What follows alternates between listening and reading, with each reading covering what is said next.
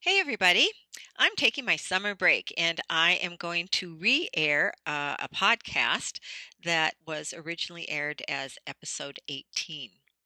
And my impetus for doing this was the other day I was picking up feed for my chickens and I got into a conversation around organic versus non-GMO feed.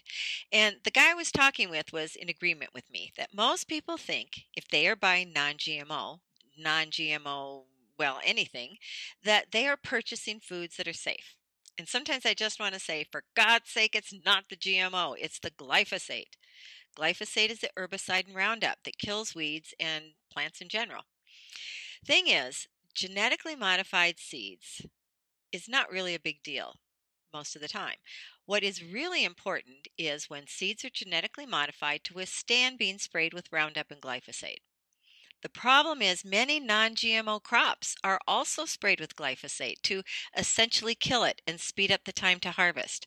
That includes most grains, sunflower seeds, even fruits, a lot of nuts and veggies, and it all adds up.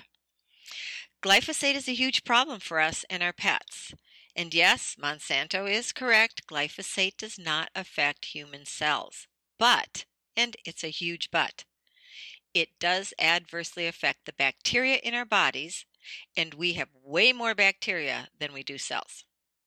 The effects are cumulative, and it all adds up. It's no wonder that more and more people have digestive problems, allergies, and chronic conditions.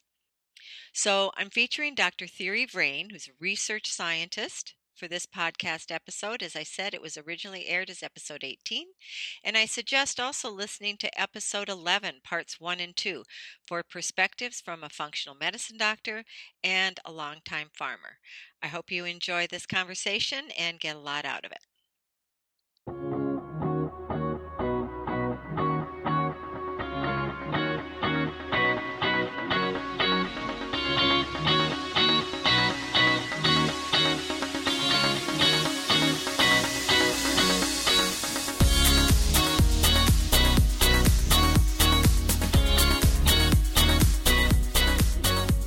To Keeping It Real with Janine, your guide to living an authentic, healthy life. This is Janine, your guide, and I appreciate your taking the time to listen. I would like to interject here that during my conversation with Dr. Vrain, our Skype connection kept breaking up.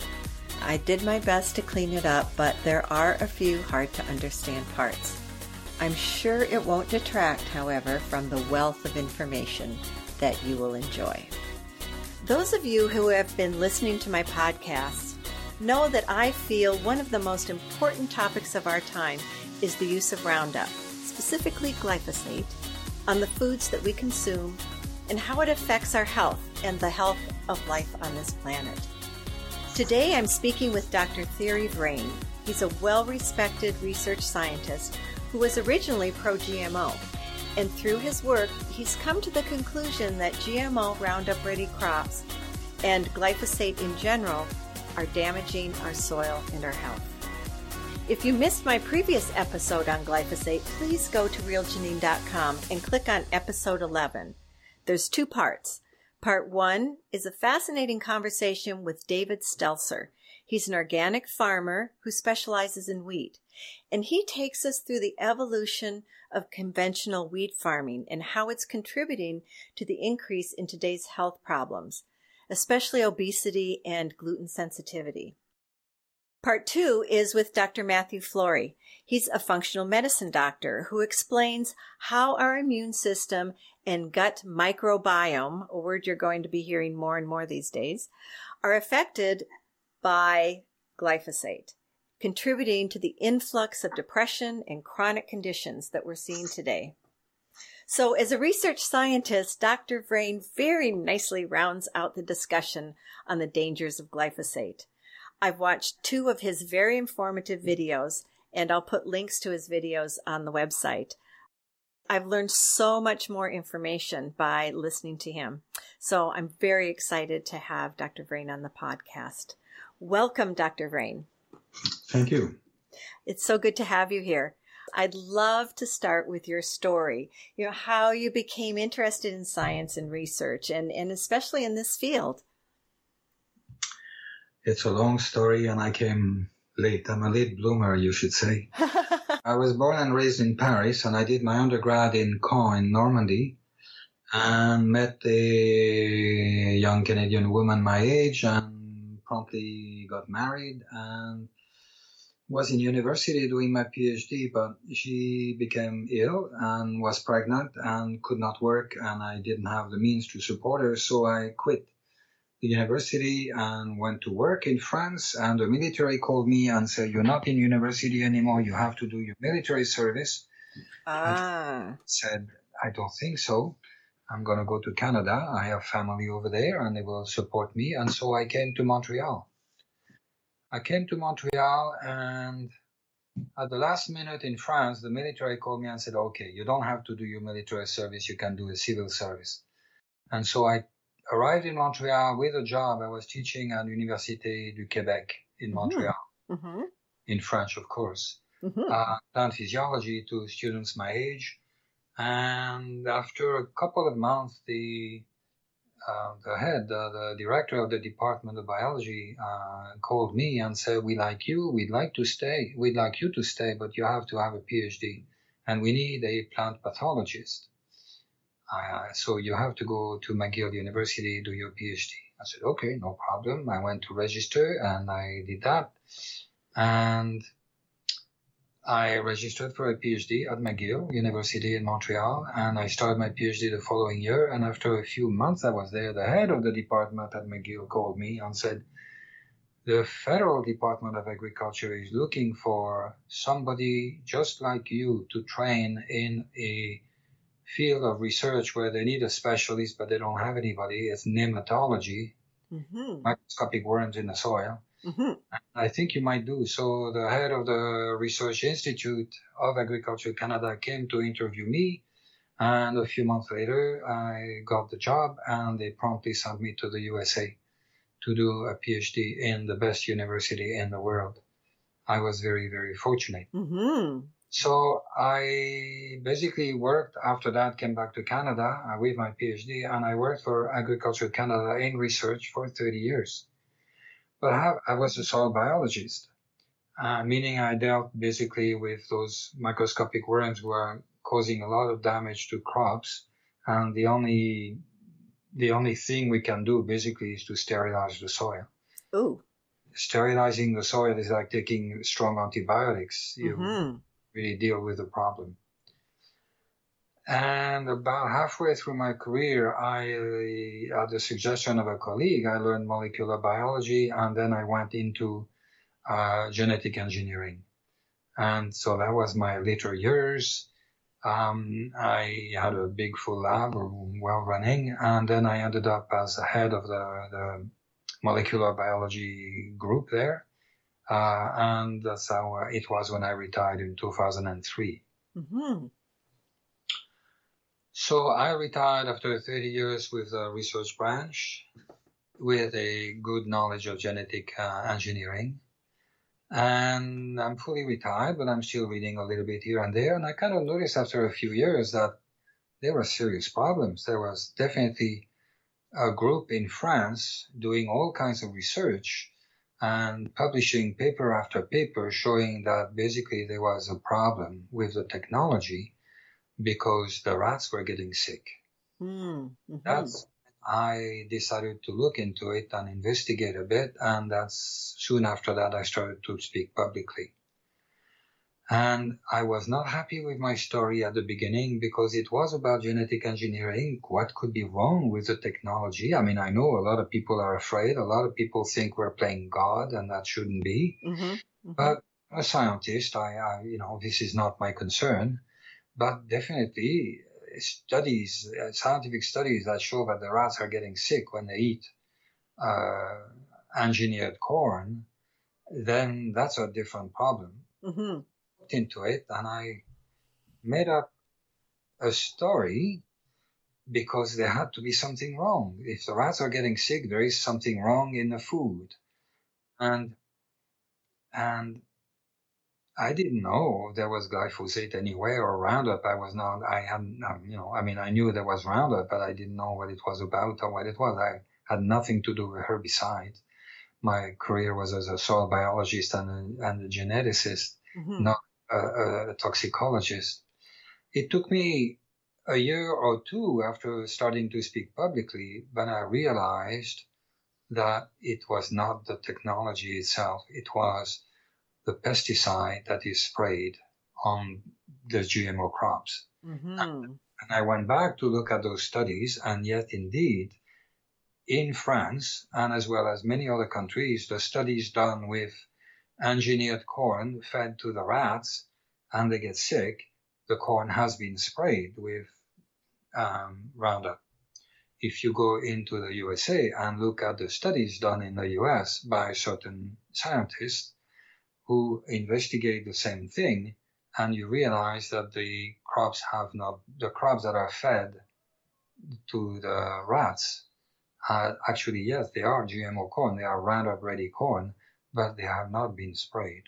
Ah, okay. So were the results different? That was a huge eye-opener. Yeah. Sorry, I missed what you asked. Oh, so were the results different in the tests where they used GMO corn, but it wasn't actually sprayed with Roundup? There's basically two kinds of results. There's the results done mostly in the USA, where the studies show that it's completely innocuous and there's nothing wrong with the rats and they're fine. And then there's the results done everywhere else in the world that show that, yes, there's definitely a serious problem. Interesting. So just to summarize, so we're clear. So the testing that was done in the United States didn't involve spraying the crop with Roundup, but the tests that were done in the rest of the world, the crops were sprayed with Roundup. Yes, as they normally are. Okay, interesting. Yeah. Was that done on purpose, do you think, that it wasn't sprayed with Roundup so the results would be positive? This is how it works. If I am a scientist and I want to do work with the Roundup ready crops, I have to go and knock on Monsanto's door and say, could I please have some of your seeds so I can test, so I can do the study I want to study. And they will say yes or they will say no. And if they say yes, they will give me the seeds because I cannot buy the seeds. I cannot do research. You cannot do research on the seeds. It's illegal. The technology belongs to Monsanto. You cannot just take a bunch of seeds and do study on them. It's illegal. Oh, I didn't know that. In North America, yes. So you need permission from the owner. The owner is the corporation Monsanto. Right. And Monsanto, this is again another long story, but Monsanto did their tests 50 years ago, and they know very well that if the crops are sprayed with Roundup, then they become toxic. Interesting. Yeah. One of the things that I found fascinating in your video presentation was the history of glyphosate and what it was first developed for and how that evolved over the years. It was in the molecule. The molecule is a very small molecule. It's basically an amino acid. It's a 2-carbon amino acid, glycine. It's the smallest amino acid. Amino acids are the building blocks of proteins. And so glycine is important, as they all are, of course, but glycine is a very small, and so it's very important in the movement of the protein molecule. But anyway, this molecule glyphosate, which is glycine methylphosphonate, it's basically the amino acid glycine with a small tail, a methyl radical and a phosphonic acid radical, was invented in 1950. And then it was, basically shelved. Nobody knew what to do with it, I guess. And then the patent for it in 1964, a patent by a company that makes products and commercializes products that clean boilers and pipes, industrial pipes and boilers. Because when you run boiling water 24/7, you have mineral deposits on the on the side of on the walls of the pipe, like same thing as in your electric kettle. If you have an electric kettle, boil a lot of water in it. If you make tea several times a day, after a few weeks or a few months, you will notice that there's a powdery white deposit in your kettle. So it's the same thing in the pipes and boilers in the industry, except you can't go in there and take them out. You need a chemical to remove the mineral deposits. And glyphosate was found to be a very, very good chemical to remove the deposits in the industrial pipes and boilers. That's the first patent I found in 1964. I think. Or 64. Anyway, it's in my video, you can check the date. And if, as I say in some of my early videos, if you have a pipe and boilers and you put glyphosate in there to clean up, then of course it takes out the minerals, it chelates the mineral, it bonds to the minerals and takes them out from the wall of the pipes and boilers. And then you have to kind of throw away the solution. And if you throw away the solution where there is plants, you realize instantly that what you've done is you've killed all the plants. And Monsanto, who was in business to manufacture chemicals and chemical products and also for agriculture, realized that this chemical could be a fantastic herbicide because it really kills all plants. And they tested it and they tested it and they tested it again, and it was just amazing. I mean, there was it's absolutely the best herbicide we've ever had. It's not really any more toxic than all the other pesticides, all the other herbicides, and it really, really is very effective. It's a wonderful product. So it was patented as a herbicide again in 1969. And then the formulated product called Roundup, the herbicide Roundup, was commercialized in 1974. And it was an instant success because it's a very effective herbicide. So for invasive plants, for all kinds of situations, it's great. And it's very good in agriculture as well. It really, really kills the weeds. So that was the destiny of this chemical, to be a herbicide in 1974. And with some good success, it was an instant competition to 2,4-D, which was Agent Orange in Vietnam. And the commercial coup, really, the incredible success was when somebody at Monsanto had the bright idea that perhaps if they could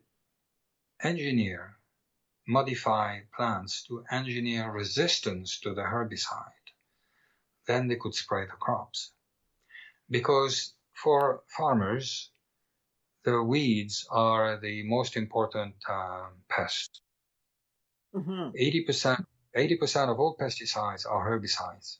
80% of all pesticides are chemicals designed to kill weeds, because that's how important they are in agriculture. I don't know if you're a gardener, but the gardeners will know what I'm talking about. I have a big garden, and so do I. The weeds are overwhelming, and oftentimes I would love if there was a product that was truly, truly innocuous that I could spray and get rid of my weeds. Yes, I agree. When in the 70s, I had my first organic garden, and I remember buying Roundup, just a little spray bottle, it said on it that it was safe for organic gardens. Yeah, they were good at public relations too, and advertising. Yeah. So 1974 Roundup, a herbicide, you spray it on your weeds, and then you wait a few weeks, in agriculture, and then you plant your seeds. Except Roundup kills plants; it does not kill seeds. So if the weeds have not all emerged, then the seeds that are still not germinated in the soil, and that will germinate later, will actually not be killed. Mm-hmm. So if you use Roundup as a herbicide and you kill your weeds and then you plant your crop, then some of the weeds come back because they did not all germinate at the same time. Got it. And so now you have your field of whatever, wheat and many other crops infested with weeds, which are competition, which also are a problem when comes time to harvest, because the combine harvester do not like weeds, do not like green matter. They clog the system. Mm-hmm. That makes sense. So they prefer dry. And this will become important in a few minutes when I talk about chemical dry desiccation. But we're still on a story of developing a modified crop. This is in the early 90s, late 80s, early 90s. This is the beginning of genetic engineering technology. And you can, as you can discover antibiotic resistance in bacteria, you know that you can take bacteria and get them to become resistant to a certain antibiotic. It's easily done in the lab. Right. You can also find bacteria that are resistant to glyphosate, to Roundup. I haven't said yet, but it was obviously important, and it became known at the time before registration that not only glyphosate kills all plants, but glyphosate kills bacteria. So we can call it an antibiotic. Yeah, I had not thought of that or heard that until I watched your video. It is an important point. And anyway, so after some work in the lab, the plants were created that were resistant. There was bacteria that was resistant to the glyphosate, to the antibiotic. You just have to find the gene that's responsible for that, the protein that's responsible for that, and you take the gene and you put it in a plant. And that's genetic engineering technology. I don't suppose I have time to go into details here, but it's not complicated. It's just a bit technical. So now you have a plant that every cell of the plant contains the gene from the bacteria that makes it resistant to the herbicide. If you spray the plant, the bacterial protein that is inside the cells will protect it. So now you can spray that plant and it's still alive. It's not dead at all, as it should be, because it has been modified to be resistant to the herbicide. This is what basically GMO technology comes to. I mean, there's all kinds of application of this technology, but really by far, the most popular technology in agriculture is the Roundup Ready crops. We have about 500 million acres of Roundup Ready crops right now in the world. Wow, 500 million. You just take a moment to think about that. That is a huge number. It is mostly in North America, Canada, and the USA, of course, big customers, but it's also in South America. It's in Chile, in Argentina, and even in Brazil. And a little bit here and there. There's a little bit in China. They're trying hard to get into India without not much success. So we have now a new technology, the GMO technology, and the first year that the plants were released in North America was 1996. So in 1996 now, we have a completely different game. Is that now you can do something that has never been done before.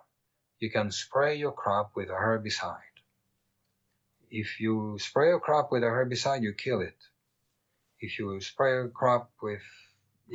any plant with Roundup, you kill it. But now you have developed a new technology, the Roundup Ready technology, which means that the crops can be sprayed with Roundup. Roundup Ready means they are ready to be sprayed with Roundup. And remember my earlier remark about like the farmers are spraying if the farmers are spraying the ground, the weeds with Roundup, and then wait a few weeks and then plant their seeds, then there will be still some weeds coming up. So now what they're told as of 1996 is, don't worry about your weeds. It doesn't matter. You don't need to be concerned about your weeds. And the farmers learned that very quickly. You plant your crop. And when your crop has come up, a month later, you spray. Because in the month or two, since you have planted, then the weeds have come up. And now you spray and you kill all your weeds and your crop is clean. And that was very important for soybean and corn in 1996. And after that came sugar beet and cotton and a couple of others. You know, it really, I mean, when you think about it, it really is an amazing technology to be able to do that. Yeah, it was very much a scientific revolution. It has revolutionized agriculture, industrial agriculture in North America, to the point that now the system works so well because, like, remember my other remark, glyphosate is the best herbicide we've ever had. Roundup is the best herbicide we've ever had, and probably still do. The system works so well that the growers can't get enough of it. And so now, you know, instead of being a small farm where you have to manage the weeds with many different chemicals and it's not great, now everything has become super simple. So instead of having 100 acres, you can easily manage 1,000 acres or maybe 10,000 acres. So now the farms are getting bigger and bigger, and more corporate farms and more industrial agriculture. And really, corn and soy are becoming such incredibly big crops that we are growing way more than we know what to do with. So now we're growing corn to make ethanol. So now we're growing soy to export, to feed pigs and chickens and cattle, and all our animals are fed with soy, GMO soy, of course, and corn. Very close to 100% of sugar beet are modified. Corn, soy, of course, cotton, it's modified as well. So yeah, it's an extremely successful technology. No wonder no one wants to really hear about the adverse side effects. The farmers do not want to be without. This is normal for them. It's understandable. You know, it's very much as if you said, oh, you know, I'm sorry, but as of next year, you can't use your tractors anymore. I mean, they're going to laugh at you. Say, what do you mean? Yeah. We can't farm without. And it's exactly the same thing. If you say, well, you know, glyphosate is so toxic that really we need to do without, they will laugh at you and say, absolutely not. We need this to farm. So it sounds like it's going to be an almost impossible task to get them to stop using it unless there's something that can replace it that works. I don't know. And doesn't have an adverse side effect. I don't know that we have another herbicide that is innocuous that works. The problem in my mind, is spraying the food crops. I don't have a problem with the herbicides used as a herbicide. I don't have a problem with Roundup used as a herbicide. It's toxic, yes it is, but I don't think it is anymore. Well, it may be more toxic than 2,4-D. I don't know. 2,4-D is pretty bad. The others are also pretty bad. There's a glyphosinate, and glyphosinate is a natural antibiotic. It comes from a fungus, and it has this label of being natural, but it is antibiotic, and it does exactly the same as glyphosate. It kills bacteria and plants. So how does it kill bacteria? What does it do? Because my understanding is that Monsanto has kind of gotten away with saying that it doesn't harm humans because it doesn't harm human cells, but we have 10 times more bacteria in our bodies than we have cells. And that's how it's harmful for us. Well, it is harmful in many different ways, actually, but Bacteria obviously are very fast metabolism. As you may know, that they just reproduce, they multiply, they double in half an hour. Everybody knows that. So obviously, imagine if you had to double your body in half an hour, you would be very busy, metabolizing and eating a lot and getting a lot of food and growing and making this other body next to you in half an hour. That's a lot of work. So obviously they're extremely busy metabolically speaking and biochemically speaking.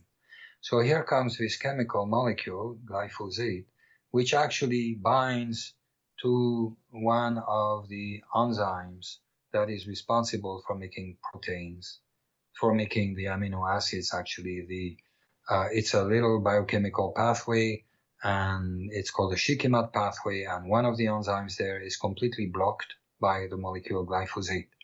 And it so happens that bacteria and plants have the same pathway. They make their own amino acids. We only make half of our amino acids. We don't know how to make the others. We call them essential amino acid, meaning we have to find them in our food. That's why you have to eat your proteins every day. Yeah. So what happens when this pathway is blocked?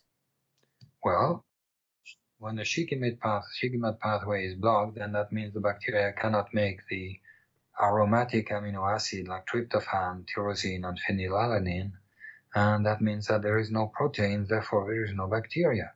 That's the end of that. Very quickly.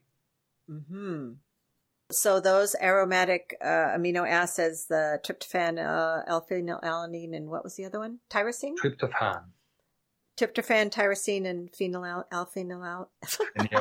yes. Oh dear, yeah. L-phenylalanine. So if you're not getting those, what happens? You die. You die. That's it. It's as if, I was just explaining to you that you need to make your body, another body in half an hour, or maybe even 1 year. You say, okay, you have 1 year to build up another body. Well, you're going to be busy, biochemically speaking. You need to eat a lot of food and double yourself. I mean, imagine making a baby as big as you. It would be exactly that. It's hard enough to make a normal sized baby already. Anyway, so if you don't have the proper nutrition, then obviously your cells will not live. Because your cells require all those molecules every day. So the bacteria cannot live. It's a very effective antibiotic.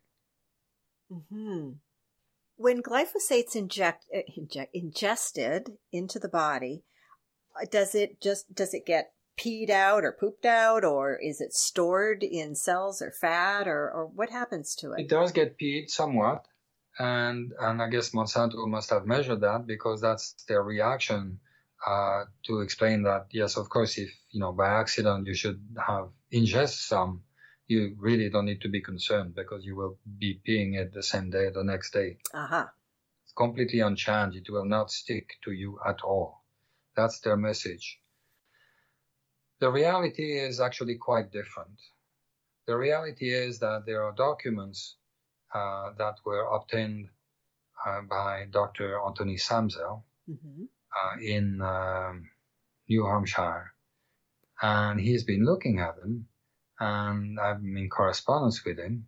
And in one of his emails, he was writing that Monsanto knew he was doing some experiments to see if glyphosate was actually sticking inside the body, sticking to proteins. And he discovered that actually, yes, very much so, they do stick. Glyphosate does stick to protein very, very strongly. And not only that, he had the results of Monsanto's scientists, the early studies before registration in the 60s, showing that they knew very well that glyphosate would stick to the proteins. Now, does that have to do with, and I didn't know about this until I watched your video, does that have to do with the fact that there's metal in the protein and it's pulling the metal? No, this is different. Okay. No, that's different. It has a different effect. You can have glyphosate inhibiting an enzyme because it is a chelator, like I told you, it was sticking to metals and removing them from the pipes. So by strong chelator, and that was actually how Monsanto scientists explained the toxicity of it, metabolic toxicity in plants, is that it inhibits that particular enzyme in the Shikimate pathway. And in their language, they basically said that it doesn't seem to do anything else. So that was 50 years ago. Now we've discovered since that actually it does a lot of other things, including sticking to proteins. But the way it sticks to protein is a very different mechanism. And this is actually fairly new knowledge because this was published in 2016. Scientific studies showing that actually it is incorporated into proteins. Incorporation means that it belongs inside the protein. Remember I told you that glyphosate means glycine methylphosphonate. It's like the amino acid glycine, little tail. Well, in the cells, glycine, like all the other 20 amino acids, is incorporated into proteins, the amino acid chain that will form the protein by the metabolism of the cell. But if you have glyphosate, then the molecule glyphosate, glycine with a little tail, will actually be replacing glycine. So it's changing the protein. It's changing the protein. Very much so. So now you have a protein which has glycine, but not really glycine. It's glycine with a little, it feels a little different. It feels different enough that actually the protein cannot fold properly and function properly. It's all a question of geometry, structure. So if your molecular protein doesn't work very well, you can imagine that if it was an important enzyme or as they all are, all the proteins are important in the cell. And the proteins, because any of them can be misincorporated like that with glyphosate instead of glycine, then the proteins actually are not running properly. They're not functioning properly, which means that the cell is not running properly. And if all the cells are not running properly, your organ is not running properly and will get sick. So it does take time. It's called a chronic disease. And so also, this was something that I learned from your video, our receptor sites for various enzymes and processes have a certain geometry to them. And you talked about the proteins folding and the enzymes folding. So if they're not folding properly to create a specific shape that is supposed to attach to a specific receptor site, it can't do that anymore. Is that correct? Correct. And what does that mean then for our health?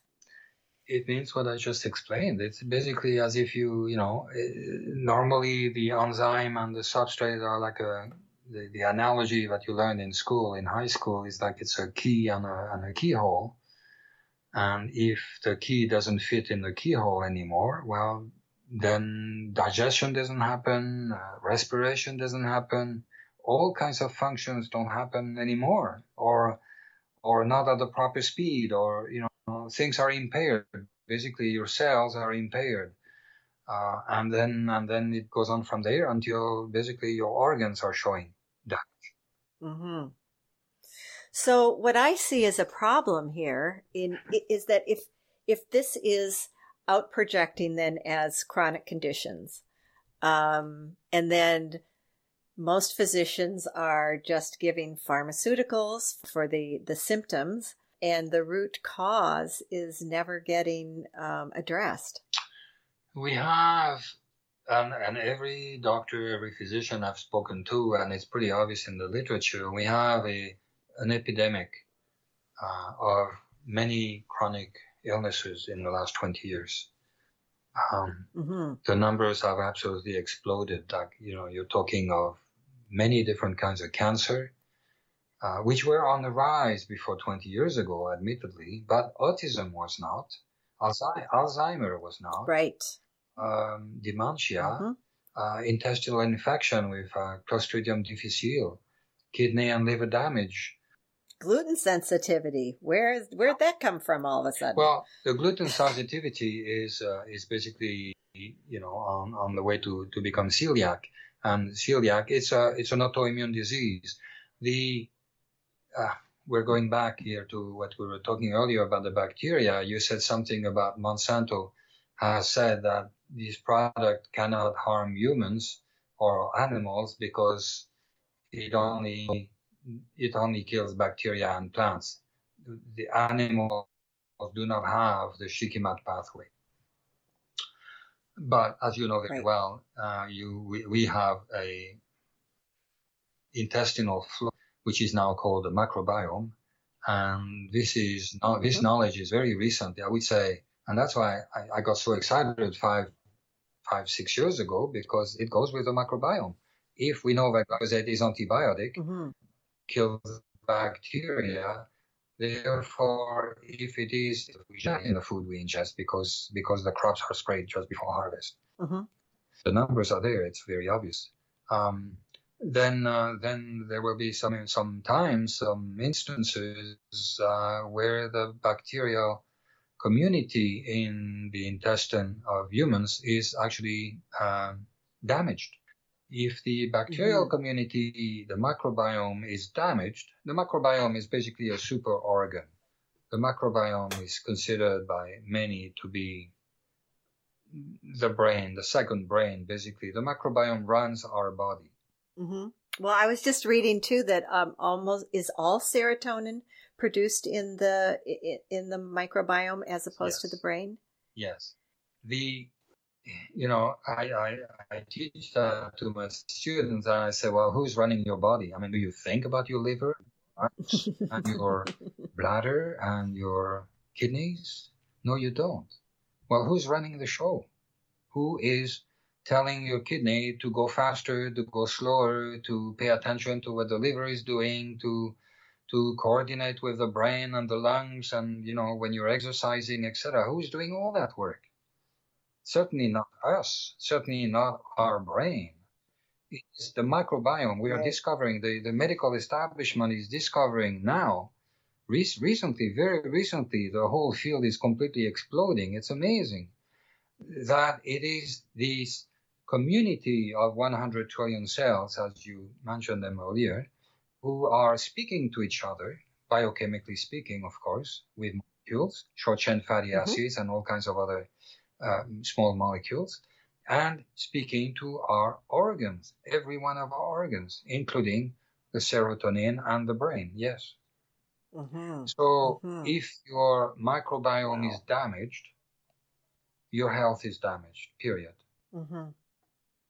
Let's say someone has a chronic condition. They decide they want to stop eating all foods that have been sprayed with glyphosate. How long does it stay in the body? How do we chelate it? How do we get it out of the body? How do we get this toxin out and start healing? I don't think there's any study on that. There's some circumstantial evidence, anecdotal evidence. I've heard of, naturopathic doctor and doctors, etc., telling their patients to go organic, 100% organic, and come back and see me in 3 months. And whatever symptoms the people were showing 3 months later, oftentimes it's like, oh, much better, much better. So obviously there is some kind of detoxification process that happens when the source is cut off. Not ingesting anymore, then slowly, then it will leave your body. Yes. Okay. Then it's dealing with the damage that's already been done. It's dealing with the damage that's been done for most people. It's those chronic diseases that I talked about, and that certainly are there. And as well as being aware of, what do you need to do to stop ingesting it, as you said. And basically, education is important, and basically eating mostly organic is also very important. I mean, we haven't talked about the chemical desiccation yet, which is an important topic that I do want to discuss because it's more important than the GMOs. Yes, I agree. I agree. In the last 15 to 20 years, it has become normal in agriculture to spray certain crops just before harvest. I was telling you that the harvesting combines do not like green weeds. And so to avoid green weeds when you harvest your field of wheat or barley or rye or oat or all kinds of seed crops and grain crops, sunflower seeds, hemp, even potatoes, peanuts for sure. What else? All the grain crops, lentils, beans, chickpeas. So it would be anything where you want the greenery to die off. Like with potatoes, I hadn't even thought of that. But then I know when I harvest my potatoes, I've got to break the stems of the stalks and leave it for 2 weeks so it'll dry before I harvest the potatoes. So I can see where spraying it with Roundup would speed that up. For. It's basically, it's called chemical drying. So it's to dry the crop and to kill the weeds at the same time, just before harvest, 1 week before harvest. My understanding is that if it rains or something it doesn't wash off. The chemical is inside. The chemical is in the cells, inside the plant, in the seeds, in the grain. It accumulates. It's basically bioaccumulates in the proteins of the plant, just like it accumulates in the proteins of the animals that eat the plants. The animals that eat the animals that eat. So if you think of what's in the food store, well, the grain, wheat, barley, rye, etc., the grain crops, the seed crops, the lentils, chickpeas, beans, etc., are all contaminated because they are all sprayed just before harvest. And then the GMO crop, of course, corn and soy, are fed to our animals, pigs, cattle, and therefore they accumulate in their organs, in their proteins, they accumulate glyphosate. And this was demonstrated in a study published in Germany by a German team in 2014. In Leipzig, Dr. Monika Kruger published a study where she measured glyphosate in the tissue and of animals and humans, and found it everywhere, in the bones, in the lungs, in the kidneys, everywhere. Everywhere there is proteins in the animal or the humans, there is glyphosate. Does it end up in the dairy? Of course, yes. It's in the dairy. It's in the dairy. And that reminds me of, in 2013, I think I was in Ontario. And I became aware of, I was going across Canada doing my lecture, giving my lecture across Canada. I became aware of a woman from California who had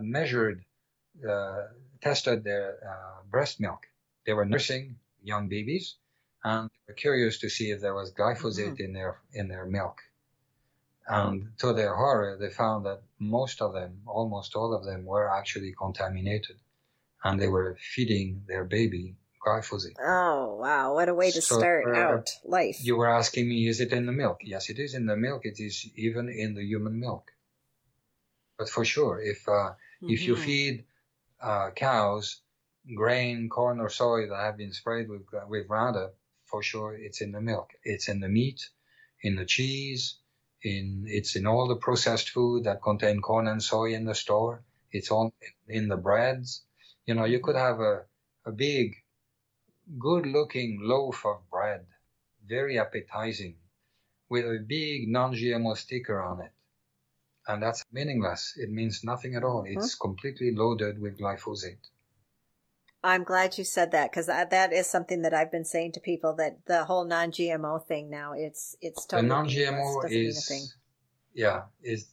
is silly, because now we realize that actually the crops that are sprayed just before harvest, the non-GMO crops that are sprayed just before harvest, contain a lot more glyphosate residues than the GMO crops themselves.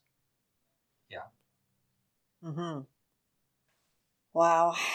it's such an insidious problem that it feels like, to me, it feels like these tentacles are just going out into every aspect of life. And it almost seems, I don't want to be a downer, but I don't see how we're going to get rid of it. David Stelzer, the farmer that I talked to, he felt that if everyone stopped using it on their crops, that there would be a bacteria of some sort that could be used probably to clean it up. But wow. Yeah, I don't know that. Not sure that could be done. It's a very difficult problem. It's a political problem because really the problem originates 50 years ago when whether somebody was asleep at the helm or was bribed the proper amount. But obviously registration of glyphosate should not have happened 50 years ago because there was a lot of studies that were ignored and a lot of data were ignored. Even the original data from Monsanto shows that their animals are getting sick. This is their own studies. Right. So the difficulty here lies with, Monsanto has nothing to do with it. Monsanto just sells a product that has been approved by the government. And anybody and everybody can, yell on the rooftop that, something wrong, it's toxic, remove it from. But Monsanto couldn't care less. They're doing business and the government has approved the business. And that's all there is. So really it has to do with the EPA and the PMRA in Canada, Health Canada.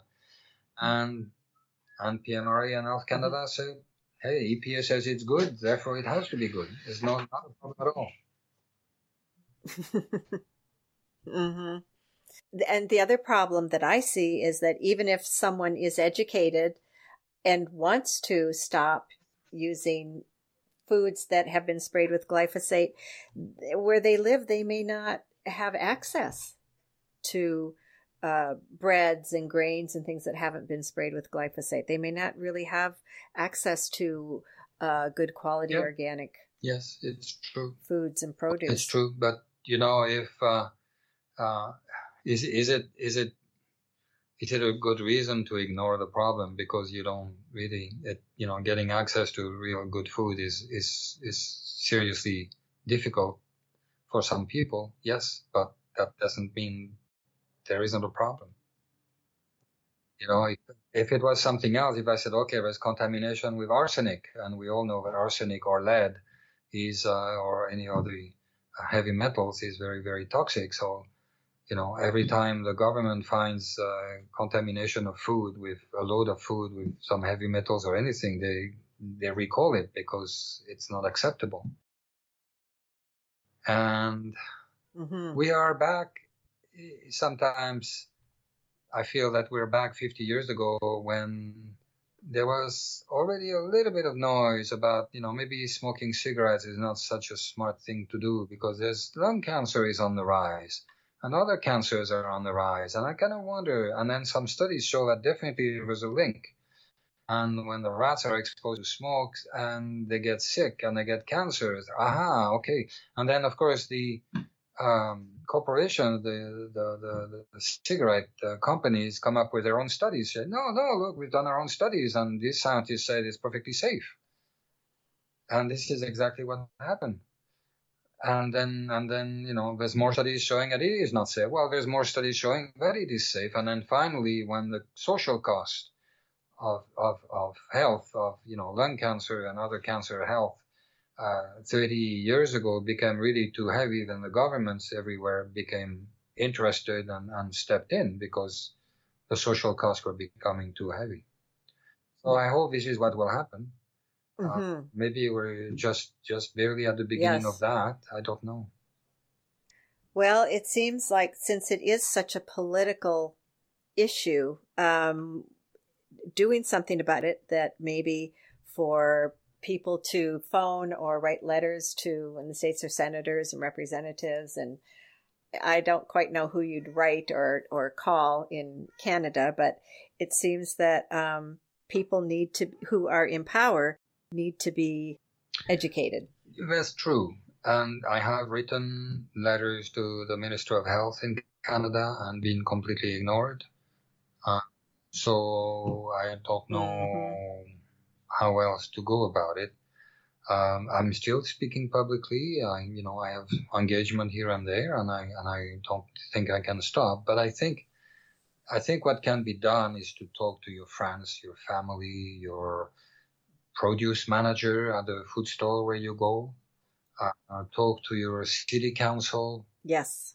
I don't know. I'm not sure exactly, but there is a best way to advertise that there is something wrong with industrial agriculture, and it's not the GMO technology. It's a pesticide spray. I think that's a really good idea about talking to your grocer, the baker, just talking to people about these things. I've been doing that as I go into grocery stores.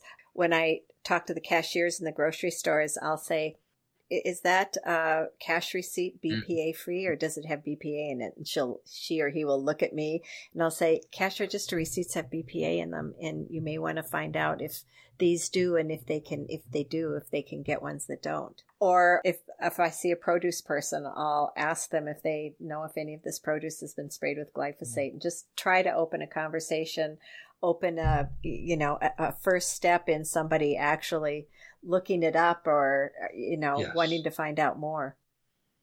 I try to do it without being annoying.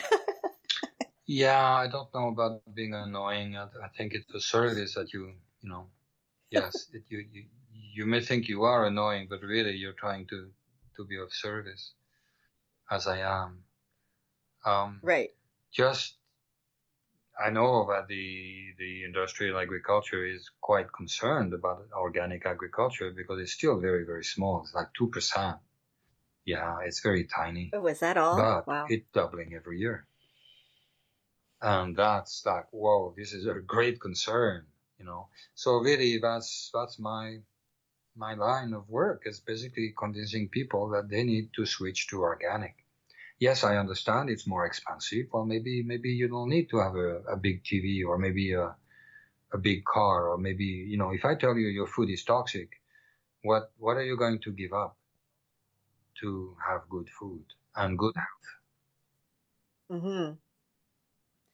Well, at least to buy organic, the foods that we know are sprayed with glyphosate. So could just go over that list again of the foods that grains and produce that are sprayed with glyphosate? In fact, I'm going to write it down as you're telling me, and I'm going to put it on the website. Well, there is Roundup used as a herbicide. So you spray Roundup on the ground, and then you plant your crops. And you could spray your weeds. You can spray your weeds under your almond trees or walnut trees. You can spray your weeds under all kinds of fruit trees. You can spray your weeds under all kinds of crops. And the residues will be in the food, but they will be minimum. There will be small residues. So basically that covers most vegetables, fruits that you find in the store. And to be honest, they're small residues. And I would rather focus on buying organic, everything else than fruit and vegetables. So the GMO crops are very few. Okay. And it's very easy. So the GMO crops are corn and soy. And because we have so much of that, it goes into basically everything that is processed in the store. So if you buy pasta, right, or cakes or anything done with flour, there's corn and soy in it, meaning they're GMO corn and soy, meaning they're contaminated with glyphosate. Sugar, basically all sugar, beet sugar, is also contaminated. Cottonseed oil is contaminated. Canola, almost all canola in Canada is contaminated, is a GMO, a modified crop. And what else? There's alfalfa, but that's not too much. So these are the GMO crops. So that means that they're sprayed at the beginning of the season, and the residues are much higher in the food than they were in what I discussed earlier when glyphosate is used as a herbicide. So it can be used as a herbicide, it can be used on GMO crops, and now it can also be used as a chemical agent to dry the crop. And that is the most dangerous thing because it's sprayed on food crops just before harvest. And that includes all the grains, all the cereals, all the seed crops, like I said, peanuts, sunflower seeds, hemp, anything you can imagine. They are all dried before harvest.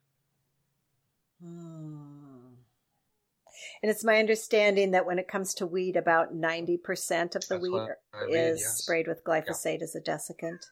Yeah, it's normal. It's a normal procedure now in Canada. Wow. Yeah. Barley, barley, right. It's an interesting story because the breweries who make beer have learned over the years that they have to use organic barley because glyphosate being antibiotic interferes with the fermentation. Oh, interesting. Oh, yes. I didn't know that. That's why. The person that I get my feed from for my chickens and ducks said that he uses a corn after it's been at the brewery, and he said he knew it wasn't sprayed with glyphosate, but he didn't tell me why. Interesting. Wow. Is there anything that you would like to add? I think this has been incredibly informative. I'm really, really grateful that we've connected and that you've shared your great wisdom and knowledge. No, I don't have anything to add. If you have more questions, just send them my way. I'll be happy to answer, to respond. Okay. I also leave on the website. There's a place for people to make comments and ask questions. And so, if anybody decides to do that, I'll pass them on. Yes, thank you. Thank you so much, Dr. Vrain. I really, really appreciate it. You're welcome. Thank you for contacting me. Thank you. And thank you for what you do. Oh, thank you. You too. We'll keep working at it. Bye-bye, Jim. Bye. Thank you.